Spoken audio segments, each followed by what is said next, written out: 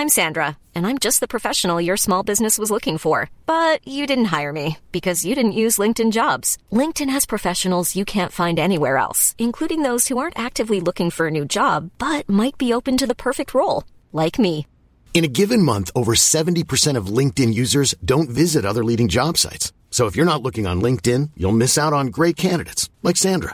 Start hiring professionals like a professional. Post your free job on linkedin.com/people today. The following podcast is a member of the Great Big Owl family. This will certainly have an adult theme and might well contain strong scenes of sex or violence, which could be quite graphic. It may also contain some very explicit language, which will frequently mean sexual swear words. What do you like listening to? Chart music. Chart music.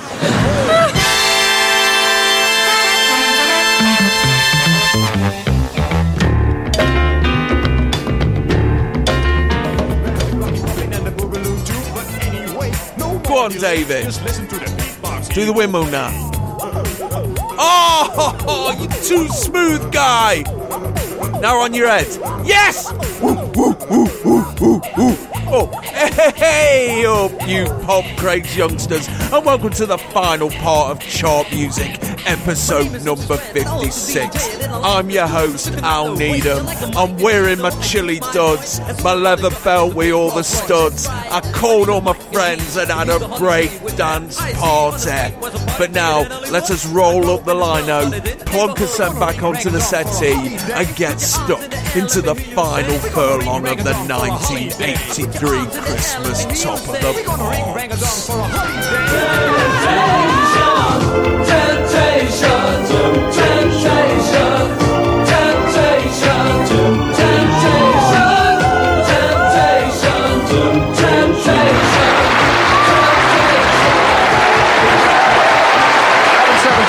Temptation. We go back to April of this year, number one in this country, number one in the States, on the title track of a great album, David Bowie, and here is Let's Dance.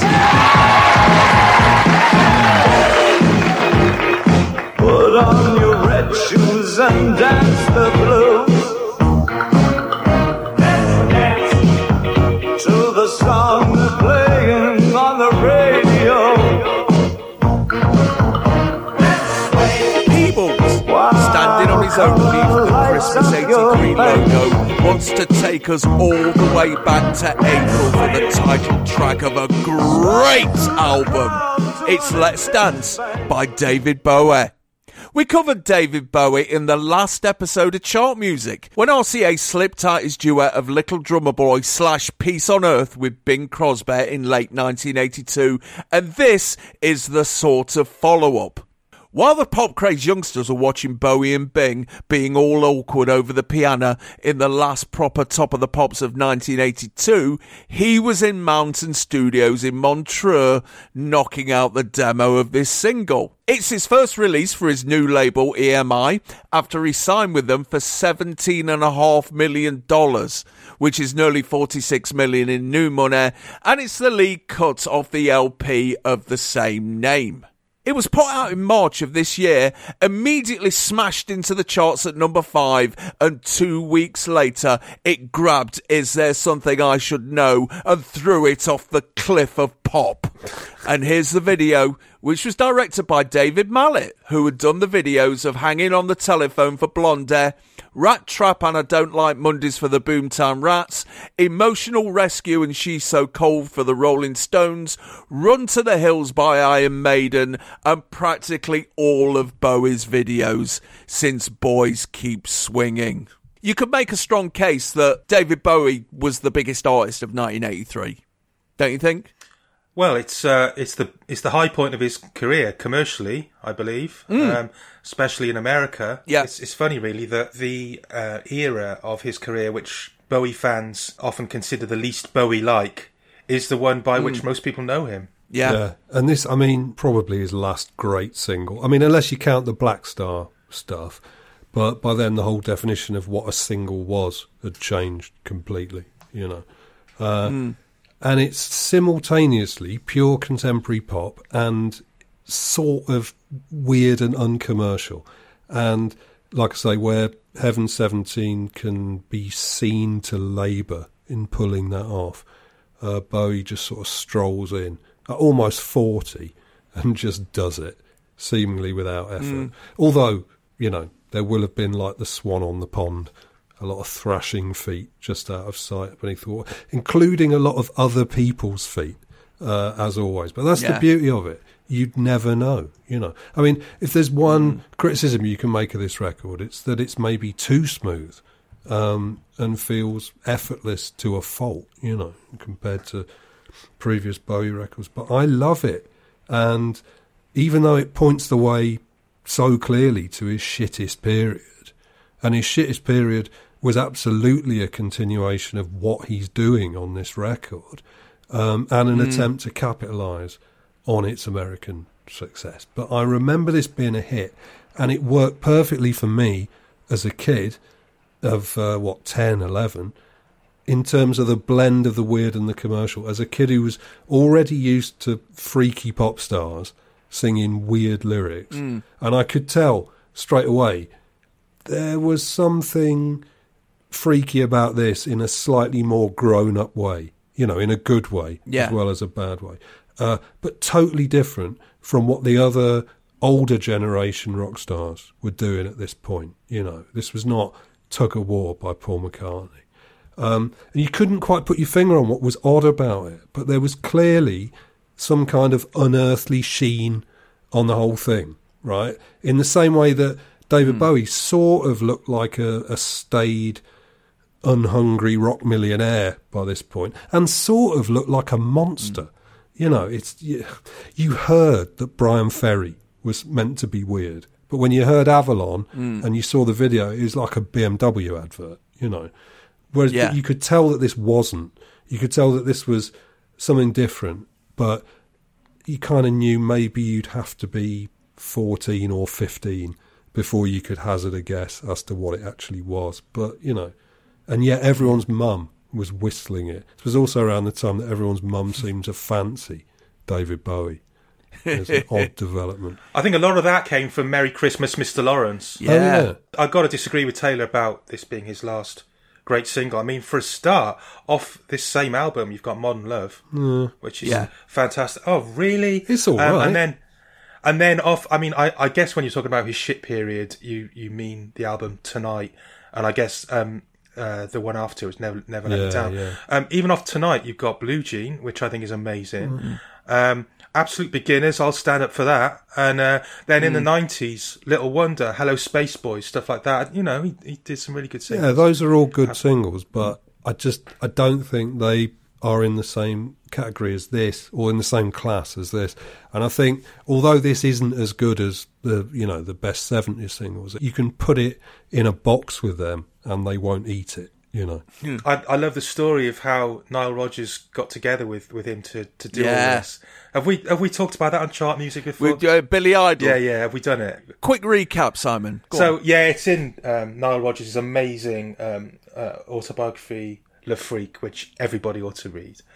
And it's a story about when Nile was, shall we say, partying very hard, and so was Billy Idol, and they were hanging out in some upscale celebrity bar in New York. Billy Idol had just vomited over his own hands, and then the pair of them noticed David Bowie over in the corner. It's like, oh my god, it's David Bowie. And they go over and he introduced himself and like shakes Bowie's hand with his vomity palm. And but that's how. Why do people do that though? Going to catch it and not spill a drop and deposit it somewhere? No, it's futile. So but I guess, you know, Bowie could hardly look at a coked up Nile Rodgers and Billy Idol and think, oh, that sort of behaviour is disgraceful. Yes. I'll tell you what amazes me though about David Bowie. One of the most impressive things about the man.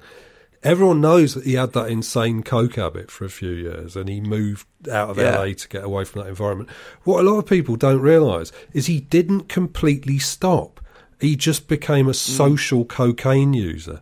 Like, he'd have a bit if he was out or if it was like a party on tour. Fucking hell. Nice work. It's like, he just wouldn't sit in his house all day doing it on his own. You know what I mean? It's like that is impressive. Yeah, it's ridiculous. It's like one day you're on your back in Beverly Hills with a dump truck of cocaine unloading into a kitchen funnel with the thin end going into your schnoz for about 2 years, and then all of a sudden you're like, "Hey, I can take or leave it now." You know, it's like, who does that? It's those levels of mental discipline and self-control. You know, I mean, it's too easy and glib to say that those levels of mental discipline and self-control are how this ultra-derivative super fan, whose early artistic judgment might be described as questionable, ended up making all these incredible records. But, I mean, there's a lot of people with talent who aren't naturals, right, who can't just walk into a studio and just spew up incredible original music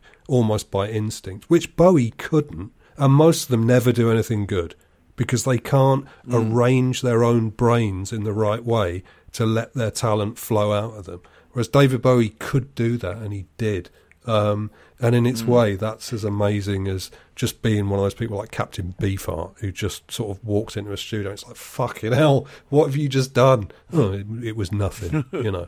Bowie always worked on everything he did, but in a way, that's almost harder. Yeah. It's interesting hearing how much Taylor loves this record, because obviously it's undeniably good. I'm not somebody who really believes that music can ever be sort of quantified in an objective manner, but to the extent that it maybe can, something like Let's Dance is kind of undeniable. To me, it's in that category along with Heart of Glass that I mentioned earlier, of a record that I recognise its quality. I find it hard to love. I am somebody who worships at the altar of Nile Rodgers. And also, I'm a fairly regular club and party DJ, and I know that if you put this record on, just the shameless, cynical way it starts with that Beatles, or Rubettes if you prefer, which, you know, obviously I do. Or Let's Go to the Hop. Oh, right, yeah. At the beginning there. It's just shameless. It's like grabbing you by the balls, like, boom, here it is. And you've got that gorgeous Nile Rodgers guitar tone, this sort of jangling motif that goes through it. But it's quite slow. It's quite a slow... It's got a slight plodding element to it. The melody can almost hide that. You almost forget how ploddy it is, but it needs to pick up its heels a little bit, I think. Yeah. Here's me, Simon Price, telling Nile Rodgers how to write a fucking hit, you know. Yeah, but for a self-proclaimed dance record, that is a low BPM. Yeah. At the time, I knew loads of serious Bowie heads of all different ages, and this came out, I think to myself, oh, what are they going to make of this? And they were just like, yes, he's back. Yeah. Their levels of fandom were like proper football support. Oh, it's like, oh, yeah, we've lost Keegan, but here's Dalglish. Yeah. And, of course, you know, it was helped by the video. Yeah. I place it alongside Billie Jean for its impact. Yeah. We've spoken earlier about Men at Work and, you know, Australia sort of becoming a thing in pop for a short time. Here we are again. Here we are in Australia. Two very different depictions of Australian culture, aren't they? Men at Work and David Bowie here. Because this one actually pretends to meaning something other than just being a parade of cultural cliches, which Men at Work are obviously having fun with. But yeah, this... the meaning of this, which I maybe didn't even pick up on at the time, but now I look at it and it's not as if it was ever subtle. It's quite sort of on the nose. It's this conflict between native cultures and Western civilization that's going on. That you've got the Aboriginal guy pulling a piece of factory machinery down the middle of the road, you know, and the girl putting on the being shouted at by people who are clearly not actors. Yeah, and you've got the girl putting on the fancy red shoes, and I've got to say that.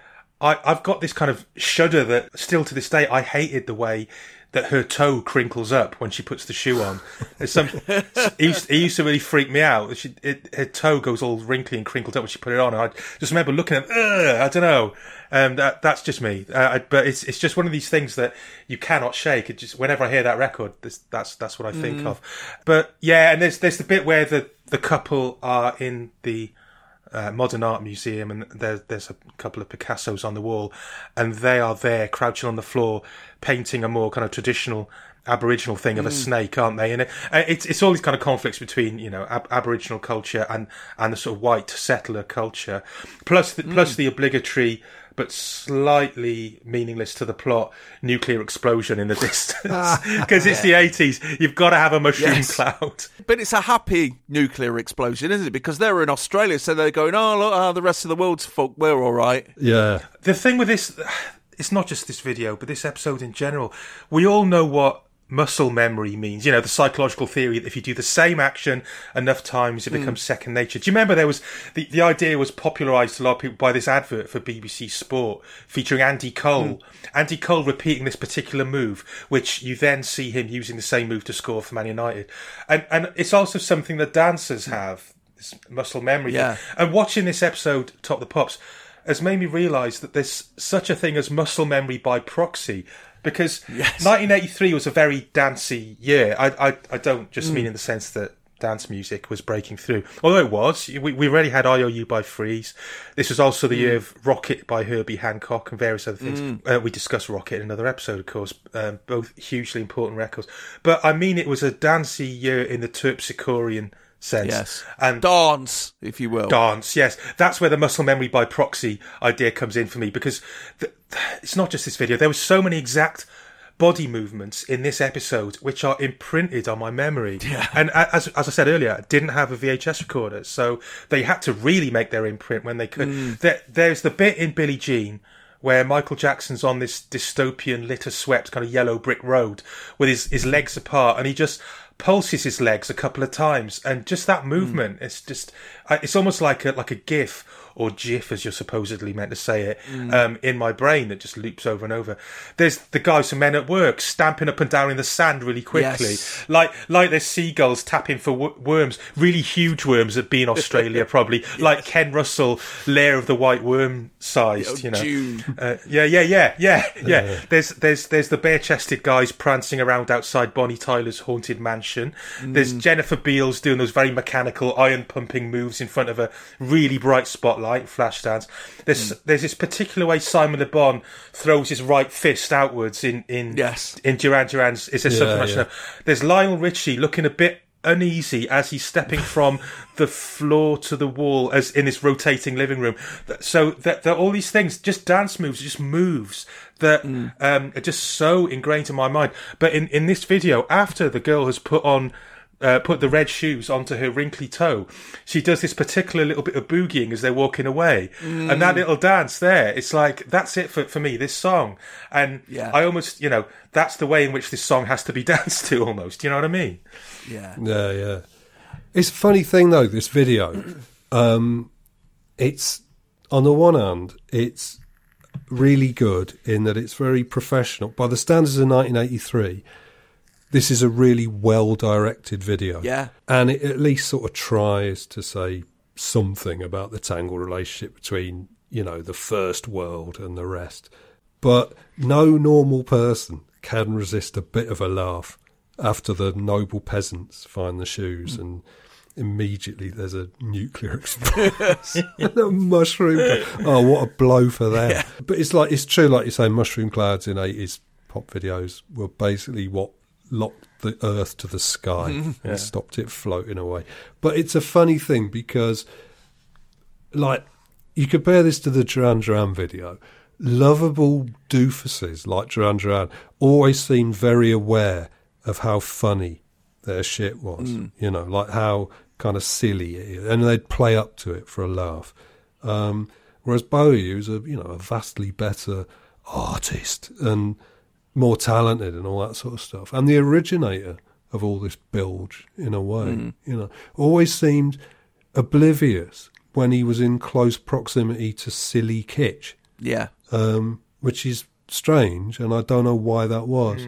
But there's sort of dotted through his career, there's just moments where David Bowie appears to have no artistic judgment at all. This man who kind of could, if you sat down privately with him, you could have a 2-hour conversation about like any era of painting, or, you know, sort of early experimental films of the 1920s. You know, knew about all this stuff, and yet he still would dress as a Pierrot clown, Yes. and he would still have a fucking mushroom cloud in his video. Funny you should say that, Taylor, because I got into a conversation once with a mate of a mate who was a designer on a really high-end art magazine. You know, one of them magazines that cost like 30 quid, and the cover's so glossy you could fucking ice skate on it. And he'd be working there. You know, him and the rest of the staff would be working on the magazine, and they would get about 7 or 8 phone calls a day from David Bowie, who was just bored and wanted to talk to him about art. Oh, my God. It got to the point where it's like, oh, fucking Bowie's on the phone again. Can someone just talk to him? Because I'm on a fucking deadline here. Jesus, best we got was an angry Phil Collins wanting to threaten legal action. Fucking hell. Yeah, so the video was shot at the Corinda Hotel in Corinda and the Warrumbungle National Park. Right. Both of which are in New South Wales. And the opening scene where they're playing at the bar, apparently they just announced while they were setting up the cameras and everything, does anyone want to come into the bar? Because David Bowie's going to be miming to his latest record. And apparently there's only 1 or 2 people who actually knew who David Bowie was. We see their uncomprehending stares. But that's probably because there's 2 non-white people in the bar for the first time ever. Right. The only time you ever saw an Aborigine on the telly was, you know, as an extra in Skippy or something like that. A walkabout. Yeah. Yeah, or as backup to Rolf Harris. Yes. Yeah, true. Going back to what Taylor was saying about Bowie being quite happy to place himself next to, you know, or oblivious to his proximity to kitsch. The other thing that he doesn't seem to mind doing is looking really fucked. Because I think in this video, I think he doesn't look well. No. He may have been well. He may have been completely clean that time. Maybe it's just like a very sweaty, hot, humid day in New South Wales. But he looks like a man in the grip of a fever leaning against the wall there. And he's not... I suppose historically, he hadn't been afraid. For a very beautiful man, he hadn't been afraid of looking ugly when the work called for it. Like, obviously, he appeared in The Elephant Man and Baal and... Buried up to his neck. Yeah, of course, yeah. And even his own video for Be My Wife is probably when he looked the most fucked, but that was probably real. That was probably genuine. Yeah, I look at this and just think, mate, are you okay? But yeah, Simon, as you've said about Live Aid, you know, the day that the dinosaurs came roaring back, here's the first thud, isn't it, of the enormous claw. I suppose it is, but does Bowie get a special pass for never really having been away? Notwithstanding what Taylor said about him not really being a sort of chart figure for the first couple of years of... Yeah, it was a cause for celebration that David Bowie was back, wasn't it? Certainly coming back in that sort of chart-conquering #1 way, I suppose. As long as you weren't the sort of Bowie fan who thought, oh, fuck this commercial pap, then you would have been... Yeah, be more gay, David. Yeah, Come I on. suppose you would have been cheering him on. Like, you know, it may not be our Bowie, but it's Bowie at #1, and there's something to celebrate about that, yeah. I dug up a clip from the BBC from about 7 years ago where the owners of that bar that's in the video were they were going to try and get more people in because they've only got about 120 population in that place. Yeah. They're going to try and get more people in by turning it into a David Bowie theme bar. Right. That is a long way to go for a drink surrounded by pictures of David Bowie. Yes. They're going to have waxworks of all those people. Well, just stuff them. Yeah. They should have all the people in the video, when they die, they stuff them and put them in the bar and animatronicize them, if you will. Yeah, and every day at 3 p.m. exactly, they arrange for a nuclear bomb to go off on the other side of the hill. Yeah. Australia's a big enough place. They can manage it. Yeah. I was thinking about this the other day, actually, because I've been watching... the gloriously trashy TV series Married at First Sight Australia. And in the episode I just watched, they go to the Gold Coast, which isn't a region apparently, but an actual city. I had no idea. And in the background, you can see that there is a Hard Rock Cafe, Gold Coast. Now, as I understand it, Hard Rock Cafe, obviously it's a global chain, but they try and have at least a few bits of genuine rock and roll memorabilia in there, so that people go in there. Oh, it's a bit special. Look, there's I don't know. There's the guitar that Chris Rea played "Driving Home for Christmas" on, or something. Right? There's Men Without Hats. So you know, I guess every continent needs its little sort of meccas of rock and roll realness, and that bar in a place I'm not even going to attempt to pronounce. Maybe that could be one. Have they actually done it, or they were thinking of doing it? I don't know. That's pretty low levels of research there, Al. I thought you'd have got a quick flight. Sorry. Yeah. quick flight and a cab ride. And and a journey on a kangaroo. So, Let's Dance spent 3 weeks at number 1, knocked off its perch by True by Spandau Ballet. It would go on to sell just over 900,000 copies in the UK, making it his biggest selling single here. The follow-up, a cover of China Girl, the song he wrote with Iggy Pop in 1977, got to number 2, held off number 1 by Every Breath You Take. And he closed out 1983 when Modern Love also made it to number 2 in October, denied its place at number 1 by Karma Chameleon.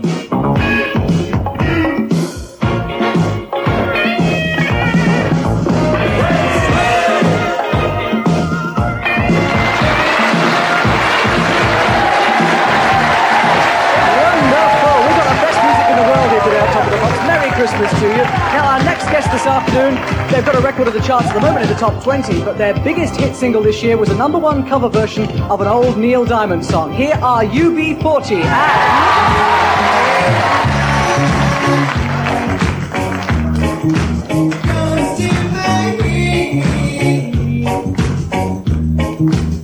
and Smith. Surrounded by assorted office girls, many in big nasty nasal cavity caving in 80s glasses, wishes us a Merry Christmas and tells us that the next band are currently in the charts with a good single.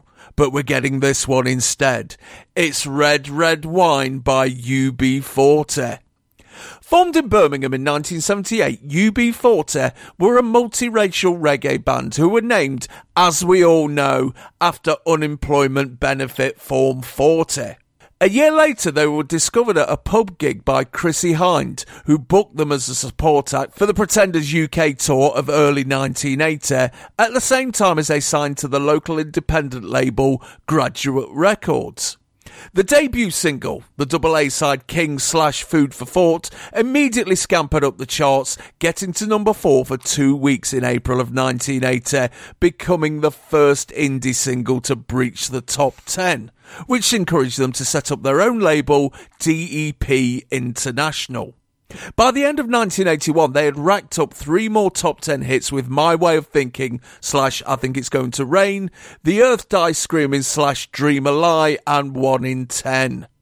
Diminishing returns set in 1982, however, and by February of this year, their 9th single, I've Got Mine, only got to number 45, their first single not to make the proper charts. Under pressure by their label's parent company Virgin to deliver a 4th studio LP in 3 years, they elected to do a covers album called Labour of Love. This is the lead cut from that LP, a cover of the 1967 Neil Diamond single, which Jimmy James and the Vagabonds took to number 36 in October of 1968, but the version the band were using was the 1969 cover by Tony Tribe, which got to number 46 in August of 1969. It entered the chart at number 36 in late August, then soared 25 places to number 9, and a week later it jumped all the way to number 1, displacing Give It Up by KC and the Sunshine Band. And here they are in the studio. One word, Jaw Waddy Waddy. Yeah. I fucking hate this song. It's terrible. It's really sad. I mean, I was a huge fan of, and I was about 17, 18, of UB40. Yes. When they were coming through at that time. And I saw them as coming from the sort of same deep, spacey sort of dub place as a lot of the kind of post-punk things, you know, that One New Order, even Bauhaus and stuff like that in a way, you know. And, you know, obviously they were kind of steering a very explicitly and very, you know, very melancholy in their sort of politics and their kind of rage about the earth dying screaming and Martin Luther King and stuff like that. And so this comes along, and to me, it would have felt like a kick in the teeth, like Joy Division, Ian Curtis living on, and eventually going on and doing a cover of Sweet Caroline. Yes. Something like that. It was... exactly. I mean, and I felt personally betrayed at the time. I'm prepared at this point. I'm running a nightclub with regular attendances of 0. I've got my principles. And they've gone over to the other side. I remember watching this on Top of the Pops. My mum's tapping along to this with a slippered foot. And I just thought, this is betrayal. You people you've self-lobotomized. It's Brexit reggae, isn't it? It's fucking reggae. Yeah. This is the first time that UB40 have popped up on Chop Moves. I was really hoping it would be one of their early singles, because I totally agree with you, David. I really wanted to point out how fucking brilliant this band were. Yeah. And yes, when this came out, it felt like an absolute betrayal. And also, it kind of wipes out the memory of the early group that they were. Yes. I mean, it's funny because I interviewed them actually later on in Jamaica. I went out to Jamaica, interviewed them about 1998. It would have been. I remember, I was talking about the early stuff, and Ali Campbell was just sitting there laughing. He's happy, called about under heavy manners, keen, child and passive forward. Oh my God, they were a bunch of rottics. It's like, no, that was really good stuff. He just thought of it as adolescent misery, in terms of his sort of scheme of things. Maybe he's being self-deprecated. Yeah. Their cover of "I Got You, Babe" is the real deal.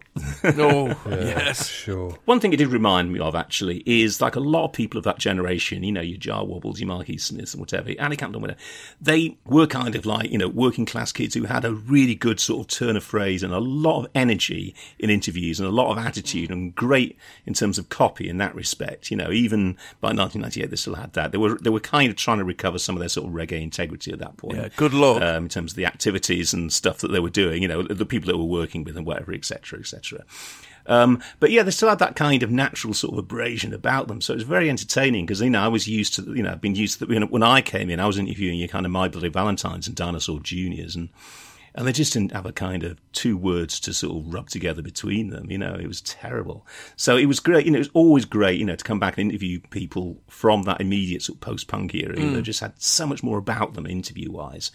The only grim thing that happened on that trip was, they do like to sort of, he's smoking about a pound of dope a day or something like Ali Campbell or whatever, and they were all utterly stoned. And I remember one morning I was supposed to go out and join them at their place.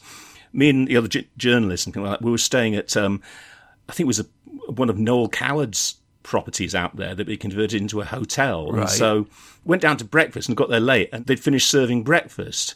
So on an empty stomach, I had to go out to the UB40's compound about 10, 15 miles away. And I'm fucking starving, 3 or 4 hours. And I said to them at one point, I says, do you have any food? And Alice says, no, we have a woman that comes in about 1 o'clock with some ackee and rice, please. But no. And everybody else is stoned. Like, look, I didn't do any of that stuff. I didn't do. And everybody else is just crawling around like fucking idiots. I thought this stuff was supposed to make you hungry. Yeah. And they were completely oblivious to appetite. And I've been 5-6 hours without food, no breakfast, now no lunch.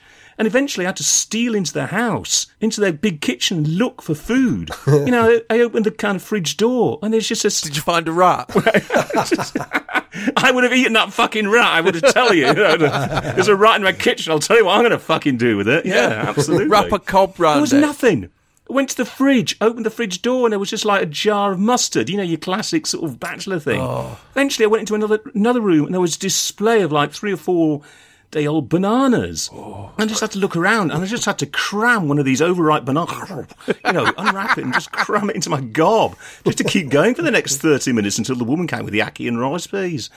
And, eventually she turned up. I practically dived head first into the bloody pot and just about survived. But yeah, it was a nice experience, good people. Yeah. I was going to say, as Phil Oakey once pointed out, because I was talking to him in this process, he says, well, they're a big man, they've got mouths to feed. And then, well, fucking hell, they could do a better job of feeding fucking mouths than they did with me, Yeah.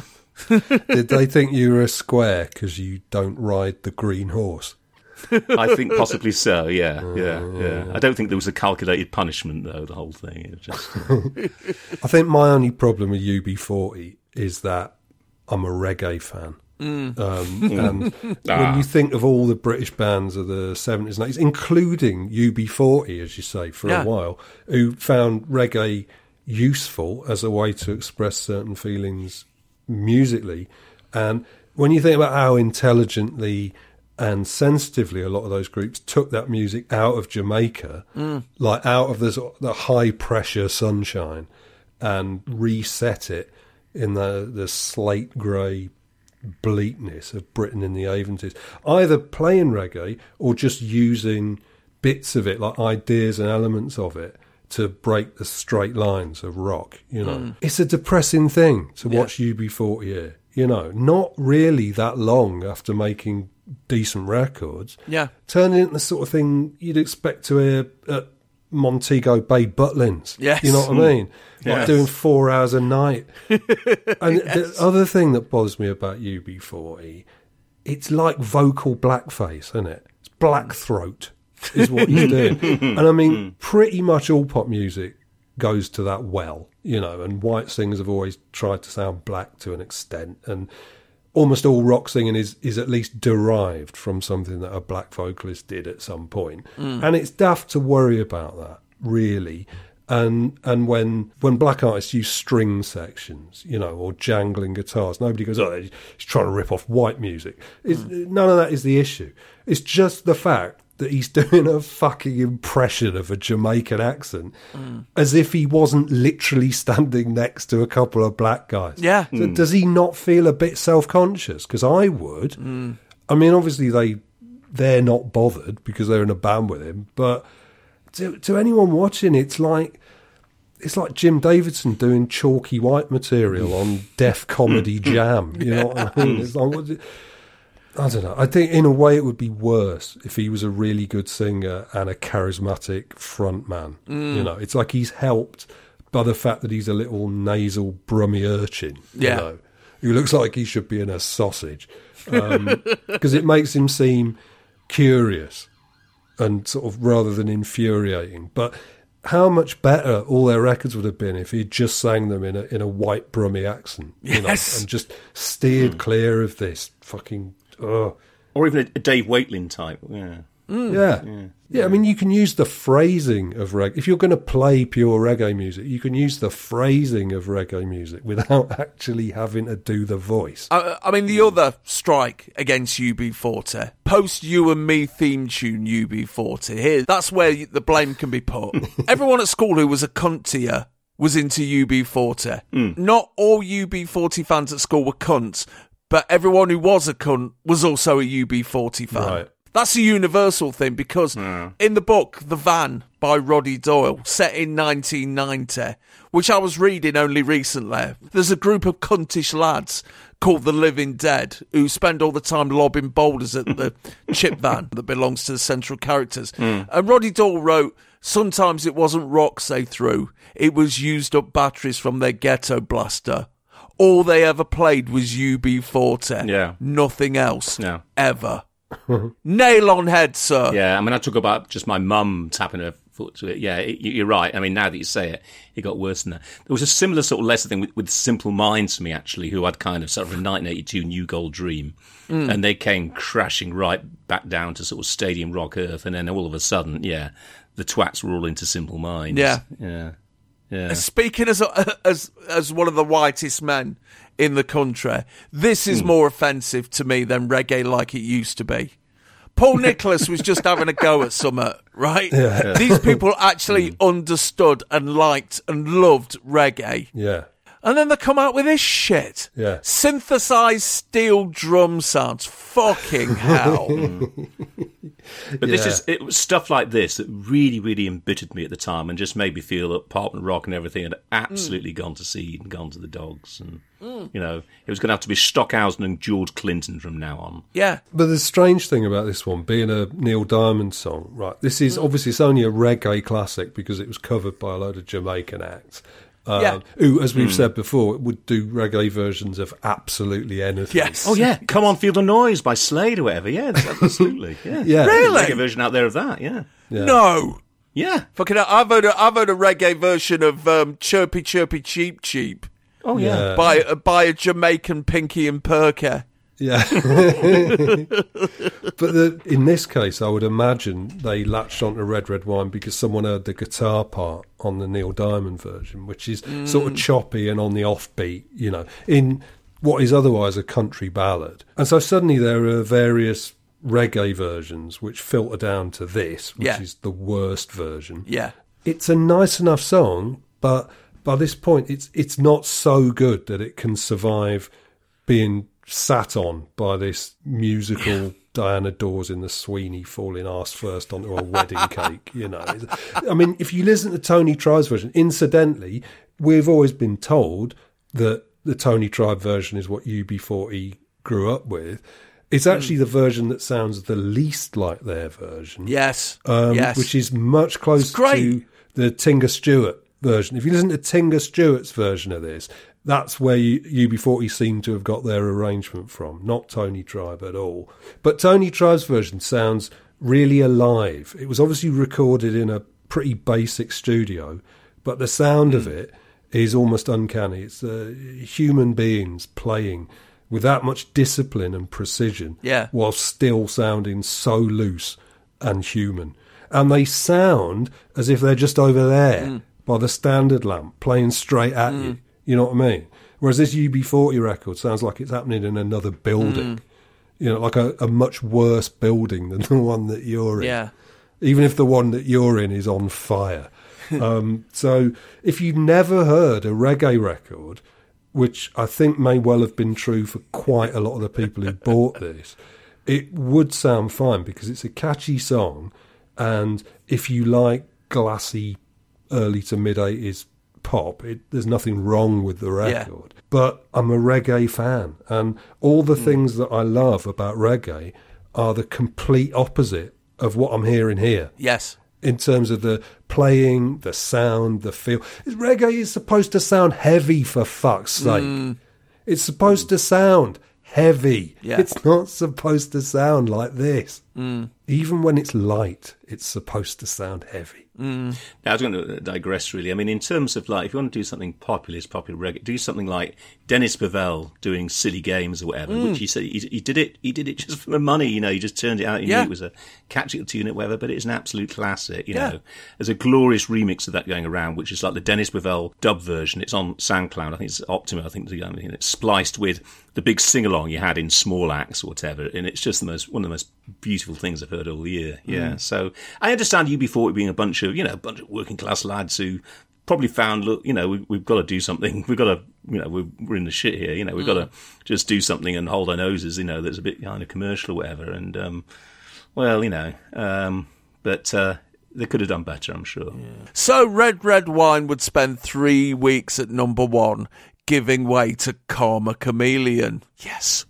The follow-up, a cover of Winston Groovy's 1970 single Please Don't Make Me Cry, got to number 10 in November, and they finished up their comeback year with a cover of Jimmy Cliff's 1969 single Many Rivers to Cross, which is currently at number 16, its highest position. I like that one. That's all right. It. That's what they should have done. Fuck them.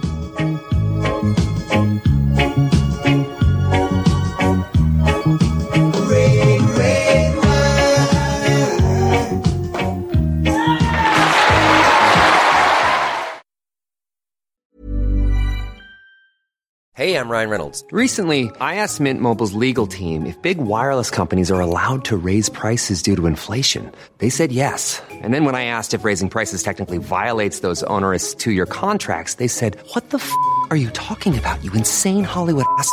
So to recap, we're cutting the price of Mint Unlimited from $30 a month to just $15 a month. Give it a try at mintmobile.com/switch. $45 up front for 3 months plus taxes and fees. Promo rate for new customers for limited time. Unlimited more than 40 gigabytes per month. Slows full terms at mintmobile.com.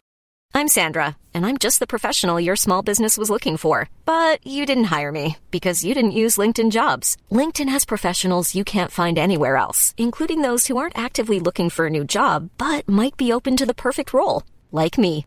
In a given month, over 70% of LinkedIn users don't visit other leading job sites. So if you're not looking on LinkedIn, you'll miss out on great candidates like Sandra. Start hiring professionals like a professional. Post your free job on linkedin.com/people today.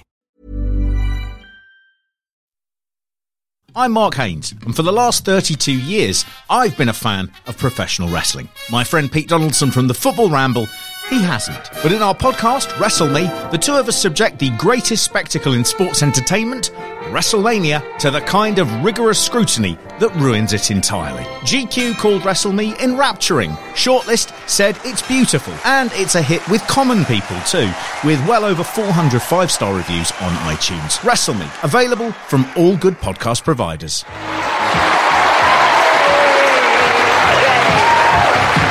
UB40, one of the best gigs I've seen this year. He's in the charts at the moment, but he was at number 1 for 5 weeks. Who am I talking about? Billy Joel, Uptown Girl.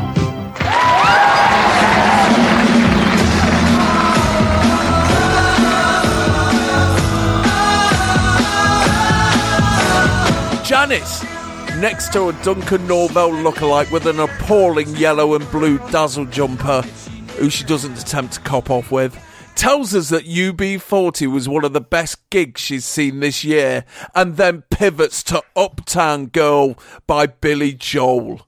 We've covered Billy Joel a few times on Chart Music, including the time when Legs & Co. slinked it about to It's Still Rock and Roll to Me, which got to number 14 in September of 1980. Since then, he's been in the UK chart as many times as I've been in Beyoncé's knickers, with his next 6 singles all flopping over here, and his stock in this country declining to the point that his label didn't even bother to release Tell Her About It, the lead cut from his new LP An Innocent Man, over here in the summer of 1983.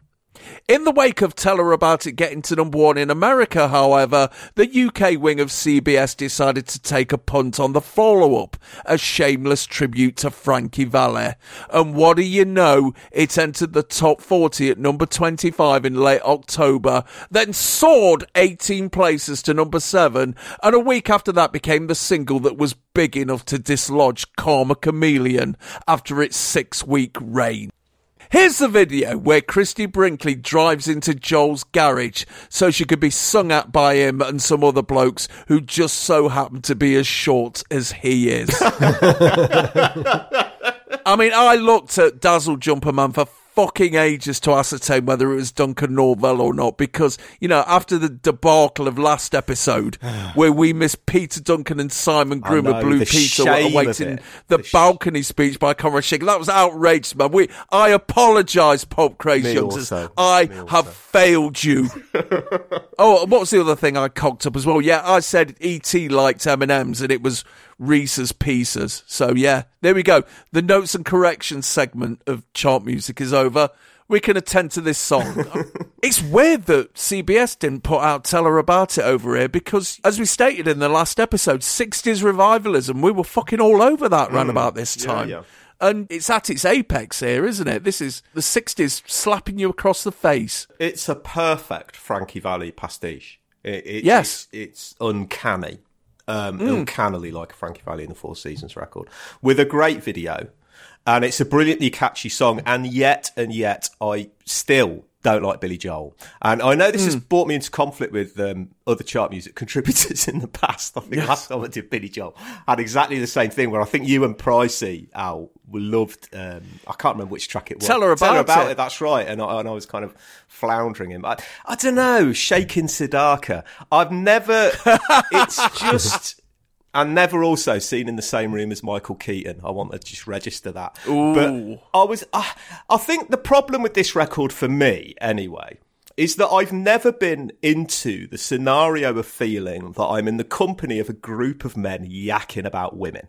And I will actually avoid such scenarios because they just fill me with dread. I remember like a couple of years ago, I was in a staff room at work, and men in that room started talking about who they fancied celebrity-wise and stuff. And I'm sorry, guys, I can't cope with that. I have to leave. I don't like that blokey kind of talking about women in a sense. It just makes me massively uncomfortable. It's just a bit too close to the biscuit game. And this whole song is that scenario. It's Billy Joel showing off to his mates. And, you know, worse than that, basically, Billy Joel is as ugly as I am.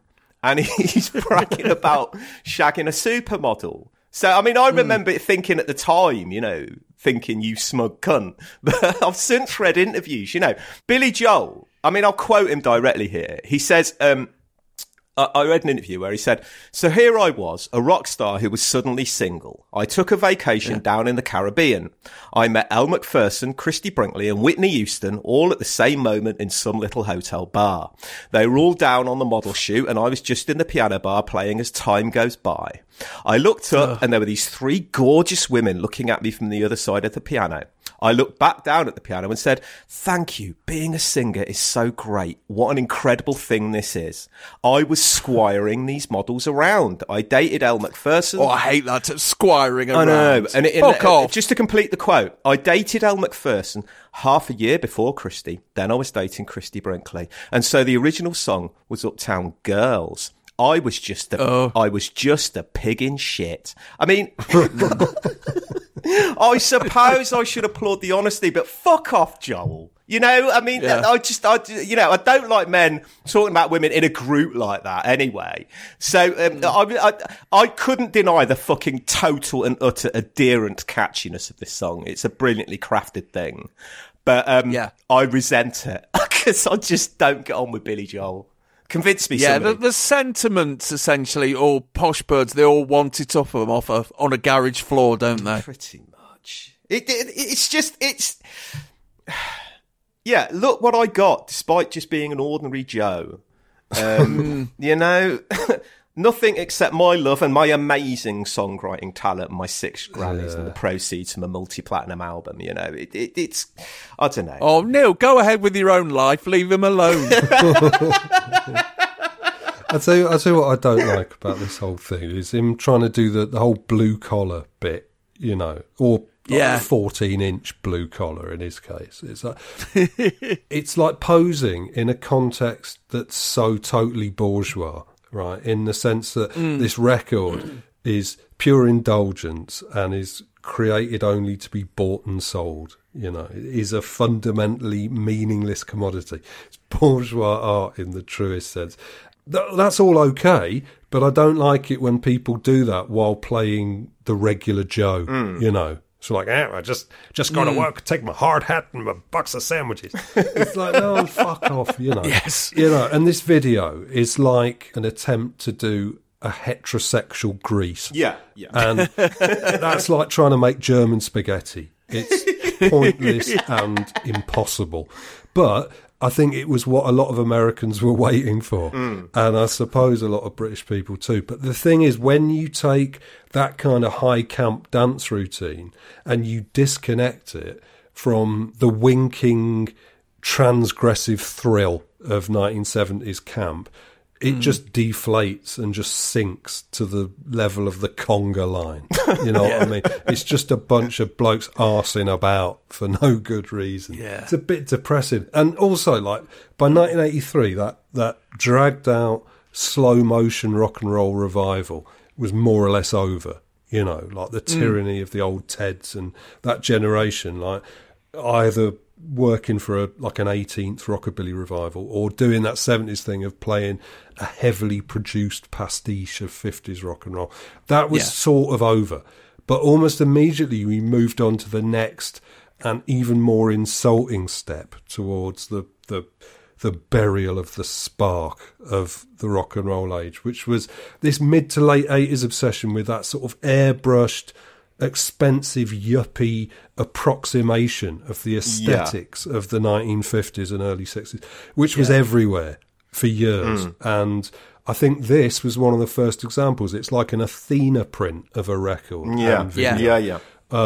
It's perfectly well put together, catchy song, but it turns my stomach a bit. It's like all that stuff does. Like, I used to live in the sticks, right? And we wanted to, like, when I was on the dole and I had a couple of mates, we were just hanging around, and we wanted to live a sort of cafe society. We wanted to go into a cafe and be intense and all that, which is just as much of a pose, but it was what we wanted to do. In Woolworths. Yeah, right. Well, exactly. But a bit later on, they opened a cafe near where we lived, which did free refills of coffee. So we went there. But that was a policy which we mob-handedly ended by sitting in there for 5 hours while smoking 300 filterless Camel for about 5 days in a row. But it was horrible because it was a real late 80s, early 90s type coffee shop with fucking James Dean Boulevard and Broken Dreams poster and like Marilyn Monroe, you know. And we're sitting there like the genuine scuzzballs and depressed, fucked up chain smokers like James Dean, right? And these fucking yuppies are trying to get us out of their glorified calf because we're putting off the other yuppies, you know, on account of being like that but still alive. Yeah. And I'll admit it, slightly less good looking. Yeah. Alison Moyet wants to do a video in there, for fuck's sake. Yeah, exactly. Sounds like a good place. It sounds like Uncle Mo's family feedback. But no, I mean, the thing is, it's odd with I mean, I've spoken to Americans about Billy Joel for some reason. Don't ask why. It was just a long night. But he's got a very skewed regional fan base when Billy Joel starts off in the 70s. Yeah. Kind of, which does have that ordinary Joe aspect to it. You know, the working to middle class suburbs of the whole kind of Boston, New York, Philadelphia, Washington Northeast corridor was his kind of place.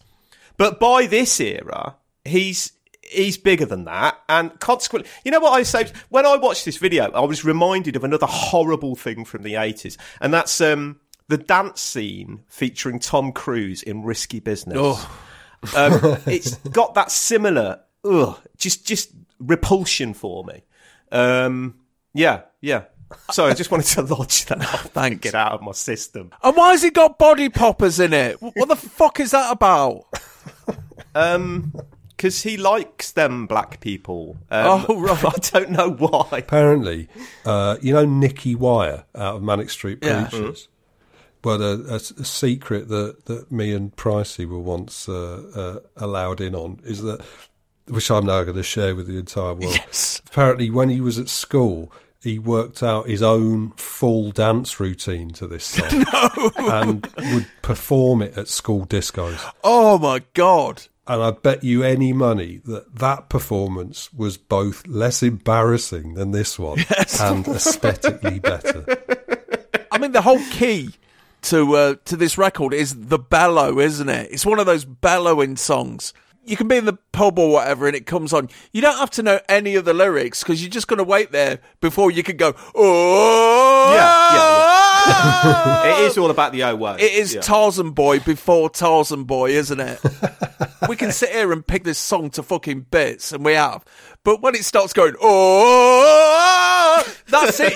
You've surrender. Pretty much, yeah. Put your fucking hands up. You've lost. Well, yeah. You can't resist No, it. you can't. It trundles over you. You might remember, I don't know, the only lyrics I could ever remember were, what is it? You know, I can't afford to buy her pearls, but maybe someday when my ship comes in. I think is one of the lines. But beyond that, it is all about the oh woes. Yeah. She's looking for a downtown man. And hey, that's what I am. Yes.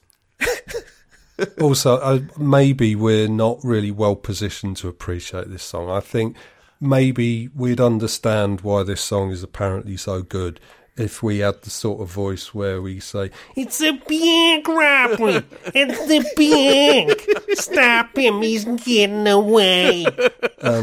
Then you could truly understand Billy Joel. Yeah.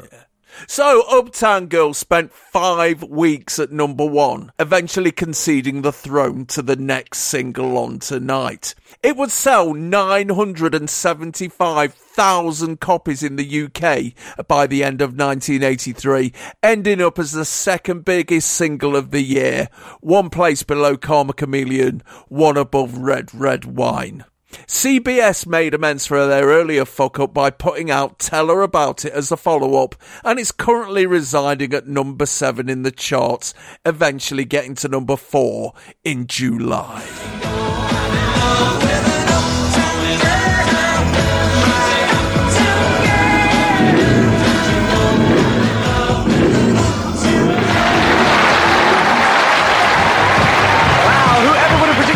Single for Billy Joel gold this year. Hey, it must be Christmas. I've been kissed by Annie Lennox under the mistletoe. Look, great stuff. Now, the number one this year, could you have predicted it 2 months ago? Because I sure as heck couldn't have done. They are a great group. They apparently have come from nowhere at all. They're going to great success. The Christmas number one for 1983, the Flying Pickets.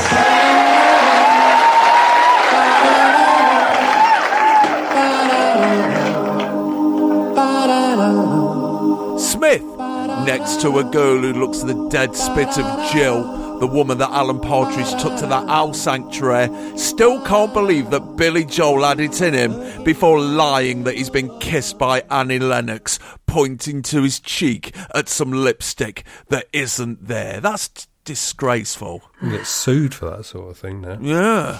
He then expressed equal astonishment that the next act of this year's Christmas number one, the Flying Pickets, with Only You. We've already covered the Flying Pickets, the erstwhile members of a left-wing theatre group who performed songs a cappella in a play about a brass band and took it up as a part-time job in pubs, who covered Yazoo's debut single for their own debut in Chart Music 16.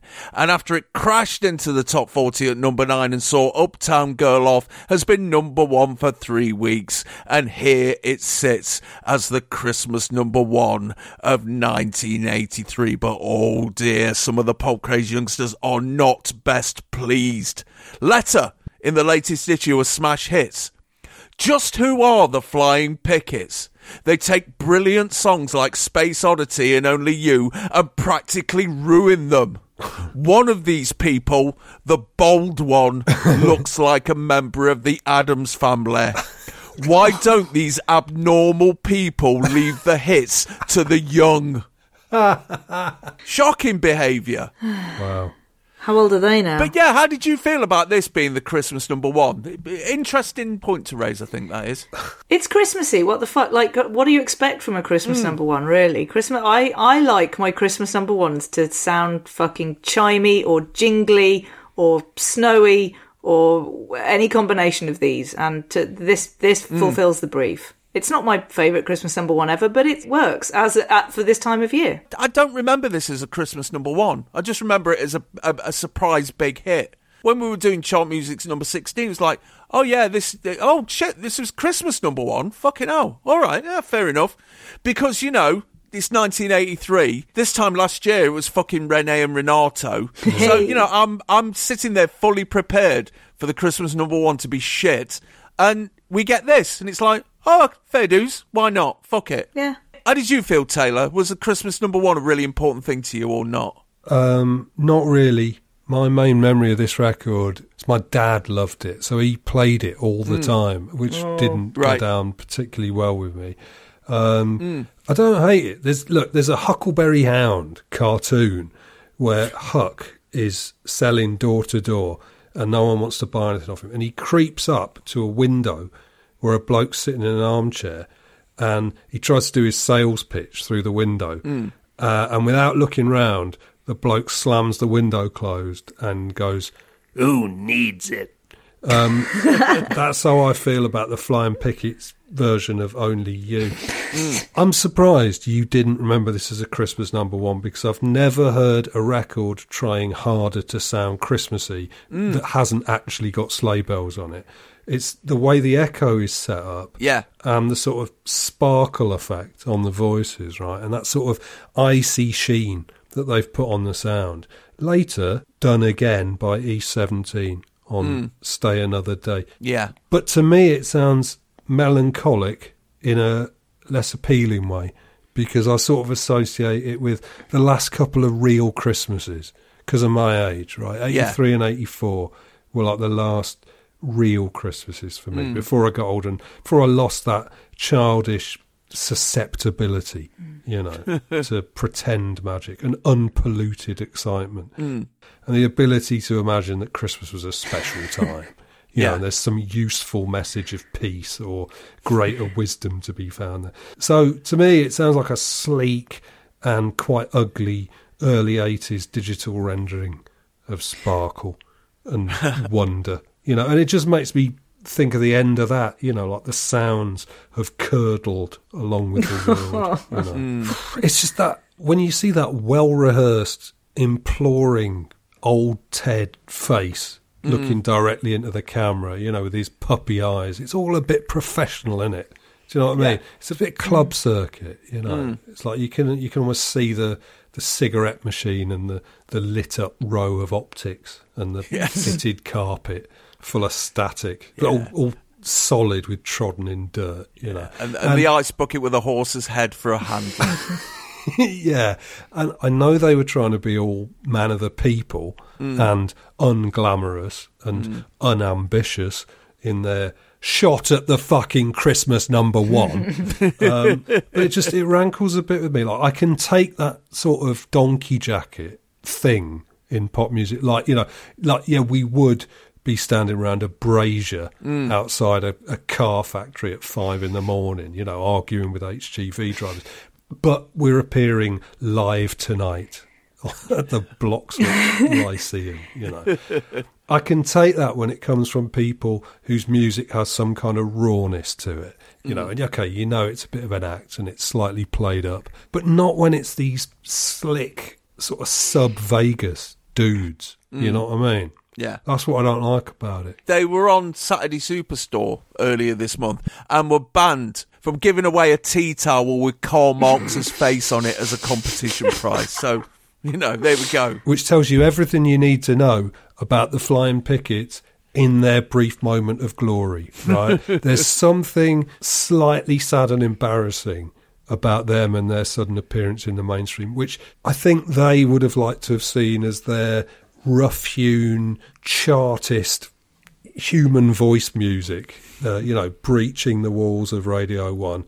But really, it was a message of how little they actually communicated and what an old-school variety act they really were, like a sort of new faces runners-up, Yeah. And the idea that they would then be startled, that they would, we want to give away a Karl Marx tea towel. It's like, no, what? You can't do that. Why did they not realise that they're not being seen as a sort of revolutionary a cappella band, bringing Marx to the masses? It's just a bunch of old blokes who couldn't be bothered to learn how to play an instrument.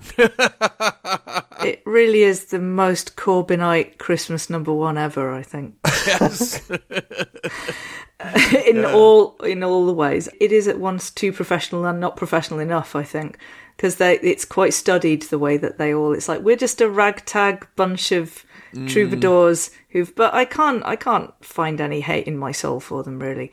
No. They do. I mean, the thing is about them is if you were under 40 now, and I showed you the video of this, and I said, look, this was the Christmas number one in 1983. Your first question would be, so what sitcom were they in then? It looks like a middle-aged young ones that hadn't been repeated on Dave yet, because there's a quiffy one, there's a bold one, there's one who thinks he's Doctor Who, and then there's 3 mics. Yeah, I thought that guy, I thought he looked more like one of the minor hobbits, the Peter Jackson Hobbit. There's a guy who looks a bit like Barry Manilow in Blue. And then there's a guy, there's your main dude who has amazing mutton chops, which are, quite startling. And the biggest bolo tie I've ever seen with like a tiger's head on it. Nice. Which is not a good use of tiger. And yeah, the sort of slightly sepulchral looking bald guy, he does look a bit like Ingmar Bergman's Death. They could have had him. That would have been so good. They could have done so much with this format because it's just like 6 guys all going ba ba ba ba. They could have just had him sitting at the back with a chess set. And I do. He really does, doesn't he? I'm so sorry, mate, but you do. It would have been good actually just to have him not singing and just standing there and giving it like the Wilko Johnson stare. Oh, yes. How great would that be with this exact record, with this exact like nan-pleasing sound? And just get the cameraman to just, sort of, he's cruising past them all, give them all equal time, and then just like, zoom. Oh, that would change everything for me. Death is coming for everything. Oh. So who bought this? What, apart from my dad? Yeah. Mum's and your dad. I think this is what was pissing off the Smash Hits reader. The impression that's being given off, if not by the band, but by the type of people who are buying it is, oh yeah, this bloody synth rubbish, it's not proper music, all we got to do is press a button. Here, we've took one of your songs and we've made it proper. I think they did it with a certain amount of humility, you know, like I've you know, you read them talking about it, they just sort of were doing you know, it's always a little bit like you have to justify it. If you're going to do a cover, you've got to have like a good reason. But they just, you know, it's an interesting, most covers are very straight and don't really have any imagination and are often, it adds nothing to the universe at all. And at least this has a thought in it, like, what if this but that, you know, and it works. The original's one of the sparsest pop hits of the decade. Yeah. What they should be doing is adding more instruments to it, not less. But it's basically Coffee Table Frog Chorus, isn't it? That's what this is. Yeah. And I'm okay that happened. You know, that's not any great tragedy, I don't think. Stop making me like this more. Sorry, I don't think they did cynically kind of go, yeah, we're gonna have a Christmas number one. Although I wouldn't mind if they did, because who wouldn't want a Christmas number one? You're set for life. Yeah. Well, Vince Clarke's set for life. Well, in this case. Oh well, well maybe not. There's too many of them. Don't have a band with like this many people in it. It's not a good idea. But they did. They were on Top of the Pops like quite a few times with this because they didn't really expect, you know. And they were like, "Do you want to be on this again?" Okay. But they did. They were like, "Do you want to dress up as snowmen?" So they were all standing there in, I mean, it is a little bit twee and it's a bit winsome and it's a bit cloying, but they did this really great thing where they were in their sort of big bulgy snowman costumes, and then they were like, one of them had the idea to melt. So at the end of the song, they all just like crumple down in their costumes, and it looks really great. So I kind of wish they'd just done that again, but we do have that. It is in the archives. Yeah, I don't know why, but going on Coronation Street seems like an undignified thing to me for an ex-one-hit wonder. You know, I mean, as opposed to opening a jacket spud emporium called Tater Station or something like that. You know, Player Tater. Yeah, or being fired from your job as a school caretaker for being caught pissing in the corridor, which I could also imagine him doing. I don't know why. Imagine how shit it would have been as well to be if you weren't him, it would be one of the other flying pickets. Because your whole life you spent just standing in a crowd going ba ba ba ba, and no one gives a shit. No one knows which one is you until one of your bars is flat, which instantly makes the whole thing sound horrible. Or even more horrible. And all the others turn around and glare at you. Fucking misery. I'd rather be around the brazier. So, only you would spend 2 more weeks at number one, eventually yielding to Pipes of Peace by Paul McCartney. The follow-up, a cover of the 1964 Ruby and the Romantic single When You're Young and in Love, got to number 7 for 2 weeks in May of 1984, but diminishing returns set in. And although the Flying Pickets still exist today, there hasn't been an original member in it since 1994. Oh, and of course, Margaret Thatcher said it was her favourite single once, deviating from her original choice of Telstar by the Tornadoes. All right, I take it all back. You remember when Thatcher went on Saturday Superstore? I was on the pop panel, and what made me laugh was she said she hated the Style Council record because obviously someone was there with her and had whispered in her ear, "Don't say you like this one." But she chose as her favourite record just some major label nonsense by some group, I can't remember what they were called, Thrashing Doves, it might have been. That was never heard of before or since, except that they went in smash hits purely to say that they were utterly appalled that Margaret Thatcher liked them, and they just wanted to totally disown Margaret Thatcher on every level. They were terrified it was going to destroy their career, and they were somehow going to be thought of as Margaret Thatcher's pet pop group. Wow, that's like when that was in recent. That happened again, didn't it? Well, it happens all the time. There's a whole catalogue of artists who have had to come out and say, "No, I do not support Trump," despite the fact he's just blasted my biggest hit to a load of his death cult in the middle of Nevada. And Johnny Marr having to tell David Cameron that he's not allowed to like the Smiths. I forbid him to like it. You like the Smiths? No, you don't. I forbid you to like it. Which is great. I love that that's like what musicians get. You might not get your royalties, you might not get the life that you really hoped for, but that's what you get. If somebody terrible likes your music, you get to go, no, you do not. Get to fuck.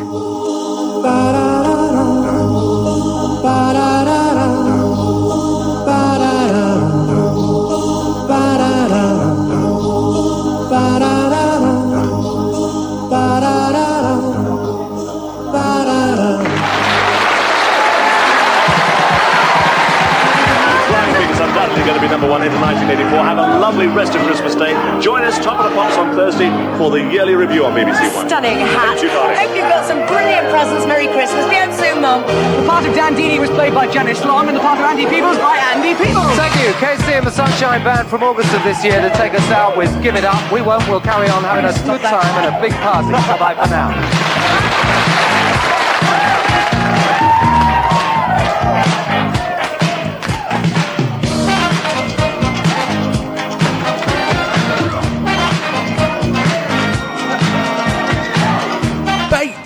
Now wearing a cardboard pirate hat, Janice, Smith and Peebles realign at last. Bates wishes us a lovely rest of Christmas Day and shills part 2 of the end of year review on Thursday.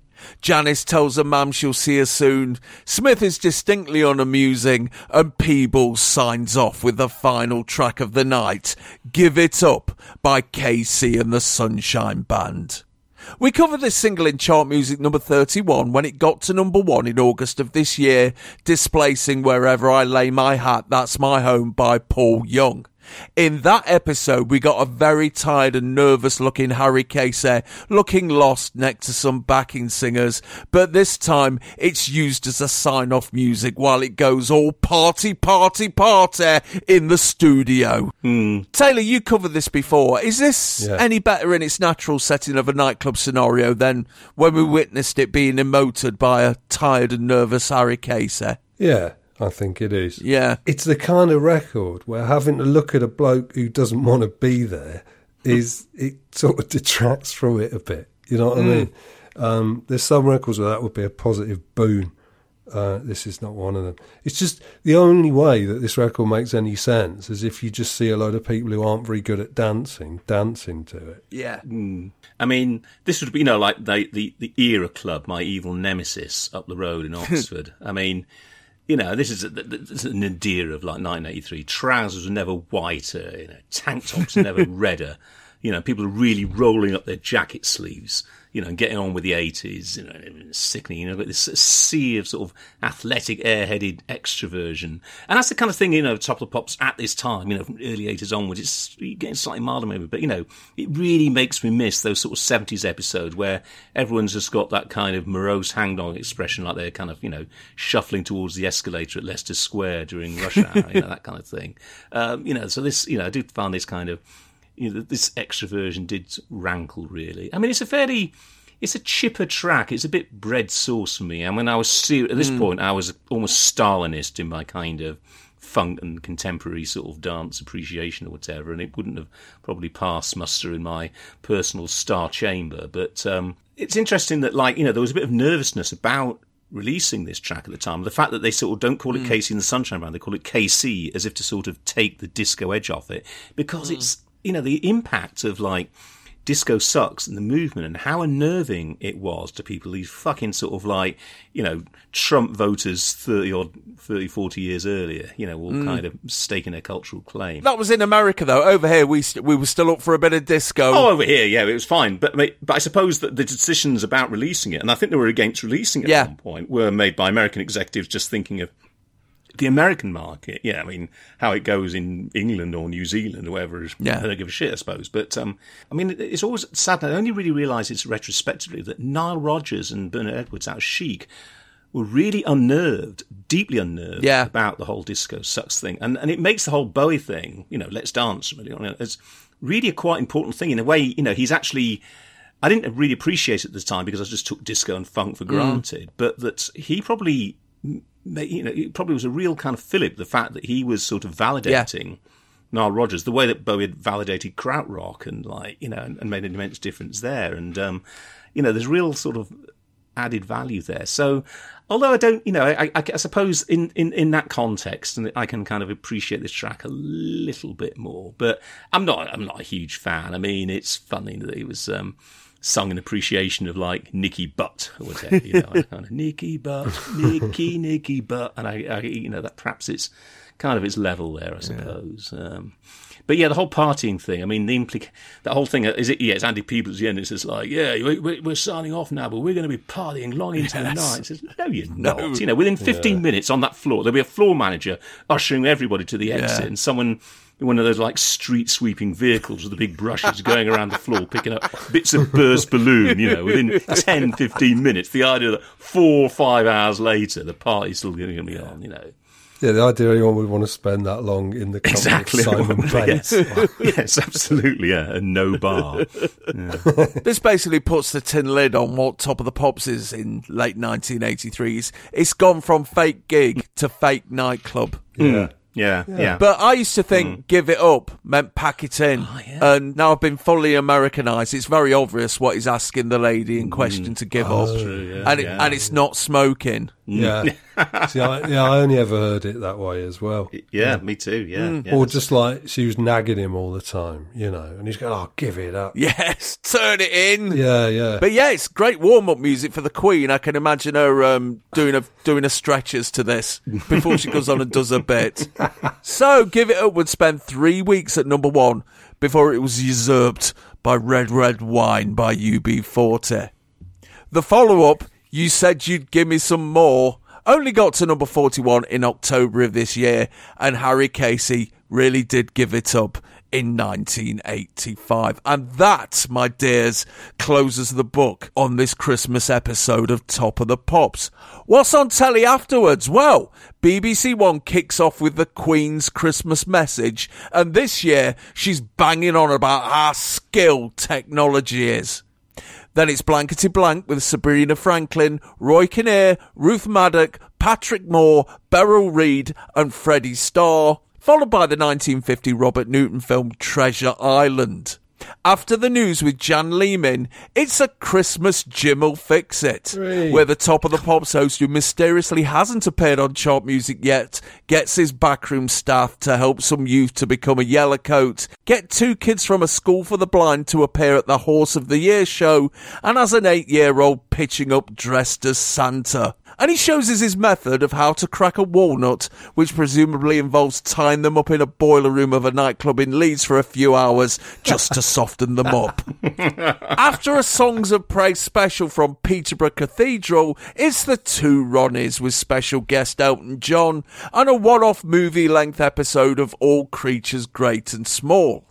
At 9:30, it's the episode of Only Fools and Horses where Dylan Rodney's waste man of a dad turns up and ponces off the family. Yeah, the only reason they weren't showing the episode of Only Fools and Horses where they dress up as Batman and Robin again is that it hadn't been made yet. Yes. Another reason why 1983 is better than 2020. After the news, it's Better Late Than Never, David Niven's last film. And after the Spinners at York, they turn it in at 12:20. BBC Two has just started The Book Game, where Anthony Burgess and Jermaine Greer have to guess the book that's had an extract taken from it. Then it's a repeat of the documentary series The Great Palace, The Story of Parliament. After Henry's Cat, it's the 1944 Judy Garland film Meet Me in St. Louis. Then Robert Powell talks over some footage of animals dealing with winter in the natural world. After the news, it's 2.5 hours of the opera version of Cinderella from Glyndebourne. Then it's the Queen wanging on about space shuttles or summit, and they finish off with Norman Wisdom and Yakov Smirnoff on the Bob Monkhouse Show and the 1933 Marx Brothers film Duck Soup. ITV have had the Queen on, saying, have you seen what they can do with satellites today? It's fucking mental. What will they think of next? Jesus. Then it's the UK TV premiere of Superman. Yeah, punching a perfectly circular hole in Blankety Blank's ratings, I suspect. Yes. Followed by Nottingham's gift to baby Jesus this year, the Bullseye Christmas Special, featuring Eric Bristow, Keith Deller and Maureen Flowers, with Kenneth Kendall, Anne Diamond and Judith Hahn as the non-dart players, and Anne Aston helping Tony Green out. After the news, it's a royal concert of carols, where a hospital choir sing Prince Charles and Lady Di, then it's Play Your Cards Right, and then Jimmy Tarbuck's Christmas All-Stars, where Gappy 2 Tory Cunt interacts with Bruce Forsyth, Mike Yarwood, Max Bygraves, Cannon and Ball, Comrade Shaker, Bonnie Tyler, Michael Barrymore, the Game for a Laugh team, and links up via satellite with Andy Williams, the Four Tops, the Temptations, David Hasselhoff, and Robert Wagner and Stephanie Powers. And Freeway. No Kenny Lynch. No Kenny Lynch. Tonight's film is Revenge of the Pink Panther, and after the news it's The King's Christmas with the Kingsingers. That's followed by Benson, and they close out the day with A Different Christmas, where the radio critic of the Daily Telegraph listens to Jimmy Savile banging on about how he's been spending the day with the foul hag Thatcherax as patients of Stoke Mandeville look on. Channel 4 has the animation short Sky Whales, about hunting on a distant planet, followed by animals fucking and eating each other in Alaska in Fragile Earth. Then it's the 1953 film Monsieur Hulot's Holiday. Hey, yeah, listen, there was a whole season of, or a short season of Jacques Tati films on Channel 4 this Christmas, and I know this because I saw a load of them, because a weird teacher at our school taped them all on the school VCR and showed them to us, like as if we'd be interested, you know, except I was. Do you know, I got the same thing a few years earlier. Yeah, and I really feel so bad. We were in the sixth form, and he took us to a screening of Monsieur Hulot's Holiday, and we just didn't get it. Idiots that we were. And he was so crestfallen. He thought we were kind of a particularly bright, you know, he thought it was a Dead Poets Society. He thought we had a particularly bright crop here. And we weren't. We just didn't think, well, this isn't the goodies, is it? You know, we were such idiots, such idiots. And I really, I kicked myself. I never got to apologise to Paul Brooks, my old French teacher, because he was so sad. He'd been building it up for weeks. I mean, it was probably a mistake as well, but we just didn't get this kind of alternative vocabulary of comedy and slapstick or whatever. You deserve that Stockhausen prank. I did. Oh, totally. Yeah. Yeah. Now you know how he felt. Exactly. Yeah. Oh, yeah. This teacher at my school was a bit of a weirdo, to be honest. He was really jovial and friendly with the kids, and then he once threw a table at some jabbering lads at the back of the class, and a table. Yeah, he almost got fired. That was the beauty of the 80s and the 70s and back all the way, because people had the same issues and personality disorders and problems that they got today, but mostly undiagnosed. So you just had to get on with it, and that was just part of life. And in responsible professional positions as well. Yeah. But I mean, to be fair to the bloke, his name was actually Mike Hunt. Which must have left some sort of mark on the man. You know what I mean? Imagine if he was having a drink in a bar and you had some urgent message you had to get to him, so you rang the bar. Like, how many times would the barman just put the phone down? Especially if your name was Alcoholic. Yes. Or Duncan McCockiner. It's like, who do you think I am? Infuriating. After another chance to see the Queen's Christmas message, where she shows us how to make her telly say fuck off over and over again on her new Sinclair Spectrum, it's Twice Nightly, a 1 hour special featuring the Baron Knights. Taylor, I believe you've seen this. Yeah, I own that. I tell you, it's edge-pushing comedy. The edge of what can realistically be called a joke. It's very good. You do want to assassinate them all. There's this they do a song, like the theme song, that goes all the way through it and keeps coming back, that goes here come the knights on their trusty steeds, was it saving damsels in distress and always doing good deeds, which is just plainly a lie. Fucking what's he called, Butch and Duke Dumont. Yeah. got to feel like you know them all as close personal friends after that. It's horrendous. After the news, it's Father's Day Christmas special. The sitcom starring coffee masturbator John Alderton, but not Diane Keane. Then it's the latest episode of the drama series Struggle, about a London borough who renounces capitalism, starring Tim Pigott-Smith. Oh, Merry Christmas, everyone. At 8:30, it's the British TV premiere of The King of Comedy with Robert De Niro. Fucking hell. I would have seen that. Yeah. That's one of my favourite films, except that my first ever proper adolescent post-puberty crush was on a girl who I now realise looked exactly, and I mean uncannily, like Sandra Bernhard in King of Comedy. Right, I swear, if I showed you a picture of her, you'd be like, fucking hell, is that not a publicity picture of Sandra Bernhard from the early 80s? I didn't know this at the time, because I hadn't seen the film, but it means that now I can never fully enjoy this truly great motion picture because I feel a bit freaked out and a bit uncomfortable. Like more than that film is meant to make you feel a bit freaked out and uncomfortable. Not least by the fact that I don't even fancy Sandra Bernhard in it, which makes no logical sense at all. I would have watched that broadcast. I vividly remember the first time I can possibly say this, but I vividly remember watching that. Me too. Oh, and another positive thing about it, the feuding members of the Clash that you mentioned earlier will be reunited briefly, at least. Because they'll all be watching because they're extras in it for about 6 seconds. Yes. Yeah. And it finishes in time for you to get to the fridge and back before Duck Soup on BBC Two. I mean, this is not a bad Christmas day, is it? It's not at all. No. Then, ta-da-da, Peter Brook's Paris Cabaret, a review with some opera singers. And they finish off with Peace on Earth, where Flora Robson and Laurence Olivier bang on about Jesus for an hour. Fucking hell. This flies in the face of everything my dad used to say at Christmas Day. My dad would go to the pub and get pissed up. I think I mentioned this before, but I'll say it again because hate is Christmas. Got to get the old traditions out. Yep. My dad would sit at the Christmas dinner table and all of a sudden he'd go, what about fucking Jesus then? Why don't people go on about Jesus anymore? Everyone's forgot about the cunt. And my mum would say, oh, for fuck's sake, shut up, Colin, you're ruining my fucking Christmas. And as soon as that happened, I knew it was Christmas. Oh, marvellous.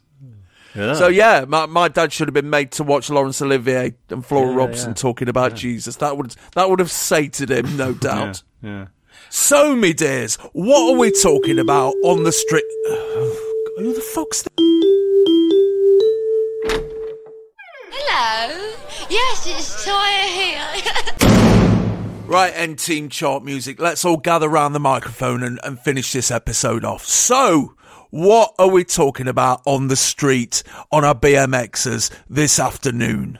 Oh, man. We're talking about a lot. I'll be talking about MJ, I think. I'll be talking about Men at Work. Yeah. My unfeasible love of them. I'll be talking about the strange, glowering presence of Andy Peebles. Oh, yes. And you know what? 83, I think by then, I'm not saying I was hip, but I think I'd probably actually be talking about how much I don't like Duran anymore. Ooh. I think, I'm not saying I got in there early because the whole world was in love with them, but I think that, it was starting to fray by that point. So a lot of positive things to talk about, but hints of darker days to come where I fall out of love with that centre of pop, if you like, especially with Duran. This is the time, that I start turning on those guys. Which would be massively cemented later, of course, when my wife revealed to me that she went out with Nick Rhodes for a bit. Yes. And snogged him in a Birmingham coffee bar, which I always bitterly resented. But, she always went for pretty boys. I reckon the breakdancers in the Freeze IOU performance, I'm not going to say took off in my school. I think everybody sort of stood around and tried to do a bit of body popping. Everybody attempted the moonwalk and failed. There were a couple of kids who actually got into the full-on sort of spinning around on your back business, and seeing those guys with Freeze would probably have been the catalyst for a lot of them. I would say Total Eclipse of the Heart. Yeah. Trying to decode the symbolism that goes nowhere and just doing our best Bonnie Tyler by gargling with gravel off the street, which is the kind of thing that you could get away with doing in 1983. I would at the time have decried Bonnie Tyler, but yeah. But I was accused of being narrow-minded. Oh, yes, by somebody that, that it was like you don't listen to this is Oxford. You don't listen to Meatloaf. You don't listen to Bonnie Tyler. You're so narrow-minded. I listen to everything from the SOS band to fucking Stockhausen. What's up with you? No, but I probably was a bit narrow-minded. Yeah, I don't remember the Christmas Day episodes really getting talked about, just consumed. But they were more sort of short-term nostalgia than something you'd go and discuss. But if I was going to discuss something, I guess it would either be Mike Smith's pathetic, half-assed, abandoned drag act, or who kept giving Janice doubles when she asked for singles. And what are we getting with the record tokens on Boxing Day? Oh, 1983, I'd just tape them off the radio. Oh, come on, Taylor. Do it properly. Yeah, probably all of them, except Flying Pickets and Eurythmics and UB40 and Billy Joel and Casey and the Sunshine Band and Shaky and Bucks Fizz. All the rest. Oh, man, if I've got a big enough record token, I am buying. I'm buying MJ. I'm buying Eurythmics, Adam Ant, Heaven 17. Probably buying Bowie as well, Men at Work. Oh. And I've got to admit, I'll probably buy Billy Joel as well. And despite what other people I know have said in chart music's pass him about Casey and the Sunshine Band, I freaking love that tune. So it'd be Casey as well. So yeah, I'd have a right caboodle and bundle at nice prices, hopefully. It's Christmas, so I would hazard we'd get more record tokens, and maybe we could even blag a copy of Total Eclipse of the Heart, a copy of Down Under, and maybe even a copy of All Night Long, which is festive in its own way. Sets the tone. It's much more of a New Year track, actually. Kwanzaa. Isn't it? It's like it's going to take you into the New Year. But you would want to get, if you had to choose, it would have to be Total Eclipse of the Heart for sheer pound for pound value. I can be quite real about this because I can remember out of all those records, I only bought one, and it was Heaven 17, Temptation. Yeah, Let's Dance because I haven't got it yet. Billie Jean, because it's Billie Jean. And although, it's strange, I'd already got the Comsat Angels album with a track called Baby, which has got that exact bass line a couple of years earlier. So I'd have smugly pointed that out. And All Night Long, which is, it's wonderful. And why didn't Lionel Richie go more up-tempo more of the time? Because, it's a beautiful piece of work. And what does this episode tell us about 1983? First of all, that 1983 is a lot better than we give it credit for. And secondly, I think that dance music is coming. There are a few hints of it through this episode, and I think it's you can kind of see it's the coming thing. It's really tricky. I don't know what it does tell us about, because it's not a normal episode. It's a review of the thing. I mean, you really get a sense of how scattered and erratic any year is from an episode like this. But I think it says good things about what people were trying to do and what people were going to be prioritising in 1984, which is hedonism and bohemian nonsense, terrible synth experiments, all things of which I approve. For me, culture, the world, all of my hopes and dreams were going to the dogs. No. But I look at things in a slightly modified way these days. I think anybody that's trying to do anything in the 80s gets a sort of thumbs up from me, and, including Bonnie Tyler, even to a degree Duran Duran, Ooh. Yeah, when you brush the caked mud off 1983, it's still quite shiny underneath, isn't it? Even though the general health of pop is visibly beginning to fail, but there's not that much evidence of it here, unless you look too closely, like we do. It suggests a slight lie, in a sense. what it suggests is pop's fucking fantastic. There's loads of great records, you know what I mean? But that's the condensing power and fallacy, in a way, of a Christmas episode. It can go one of two ways, a Christmas episode. It can compile all the shite and, reveal that sort of side of things. But I think this episode actually, to an extent, the best of 83 is all here. It is all here. Just hinted at, even suggested at. It is all here. So it's actually a very pop-optimistic episode, if you like. Yes.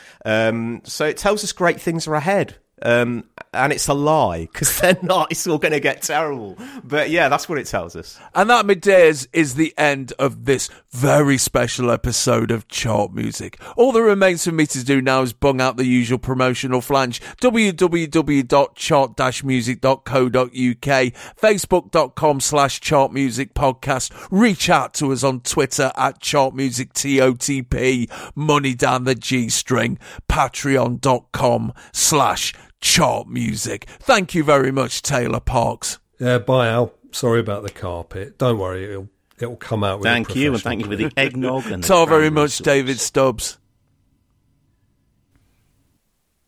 God bless you, Neil Kulkarni. No worries, Al. Thank you, Sarah B. You're welcome, and a happy new year to you, Al. Well played, Simon Price. You're welcome, and a happy new year to all the pop-crazed youngsters. My name's Al Needham. Fuck off 2020, you were fucking shit!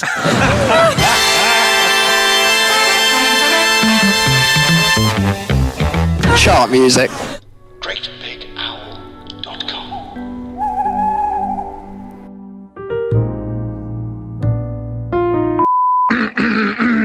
Hi, Roger, it's Brian. Look, mate, an unbelievable opportunity has presented itself for us. We've been asked to speak to a lot of people at the Podcast Stop Festival at the Kentish Town Forum on February the 13th, 2021 at 2 p.m. I'll be there. I think you should too. Okay, cheers, Rog. Bye. Hello, Brian. It's Roger here. So that's the Podcast Stop Festival at Kentish Town Forum at 2 p.m. on Saturday, February the 13th, 2021. To speak to a lot of people. Okay, mate, well, that sounds like it'll be loads of fun, and I really can't see anything going wrong at all. Okay, mate, see you there. Bye-bye. Brian and Roger, live at the O2 Forum, Kentish Town, for the Podcast Stop Festival on Saturday the 13th of February. Tickets are available at livenation.co.uk and ticketmaster.co.uk. In association with the British Market Research Bureau and the Pop Craze Patreon people, the Chart Music Top 40 for 2020. At number 40 in this year's Chart Music Top 40, ATV Eyes. Yeah. At number 39, it's Quo Waddy Waddy.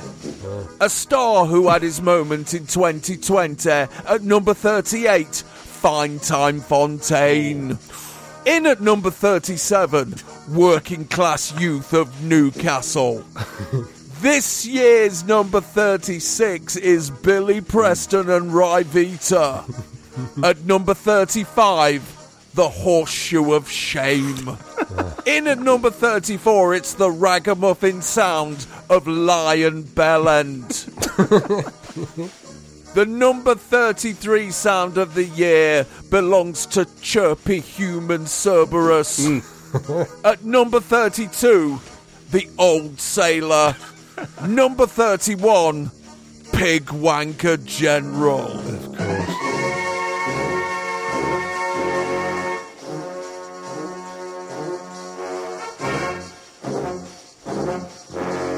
Into the top 30, and at number 30 is Priapic Price. Yes. At number 29, 15 Hitlers.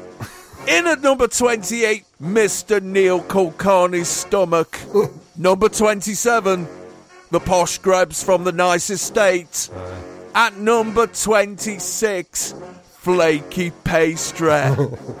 Hanging in at the number 25 spot is B.A. Cunterson. Oh, yes. In at number 24, the Bombers Conga. No. In at number 23, the English Rock Defence League.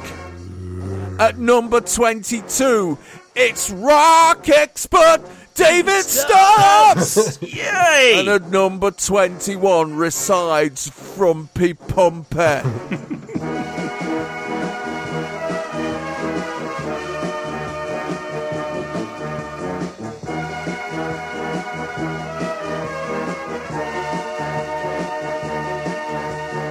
Into the top 20, and at number 20, it's the sound of Panties. At number 19, it's this year's Chart Music Christmas number 1, James Galway's Flute of VD. In at number 18, The Treacherous Step. Burning hell. At number 17, it's Simon Price's Arsehole Material. Number 16, Dusty Shelbyville. Hey. A new talent at number 15, Dean Spunk presents a tribute to Ollie Murs. At number 14, Danger Freaks. Cool. In at number 13, Suicide featuring Donna. At number 12, CFAX Data Blast. And the number 11 position belongs this year to Romo Ralph Wiggum.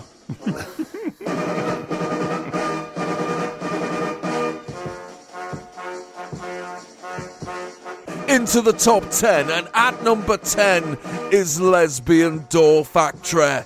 Yes. Number 9, in Elvis Costello. Number 8, Taylor Parks' 20 Romantic Moments. Still going strong. It's been a huge year for the number 7 act, Spiteful Armoured Bollock. At number 6, Noel Edmonds' Gas Disco. Time for the top 5, and at number 5 is Chip Pan's People. At number 4, Dave D, Creeper, Twat and Cunt. Yes. Thrusting all the way to number 3, it's Jeff Sex. Yeah. And ramming its fist into the number 2 slot, here comes Jizzle. Which means Britain's number 1. For the second year running at the top of the chart music end of year chart, it could only be this year's number 1, Bombadon. Yes. This year and every We year. are chart music, and we believe in sex and looking good with our own brand of podcasting. Happy New Year. See you in 2021. And if you do nothing else next year, stay pop crazed.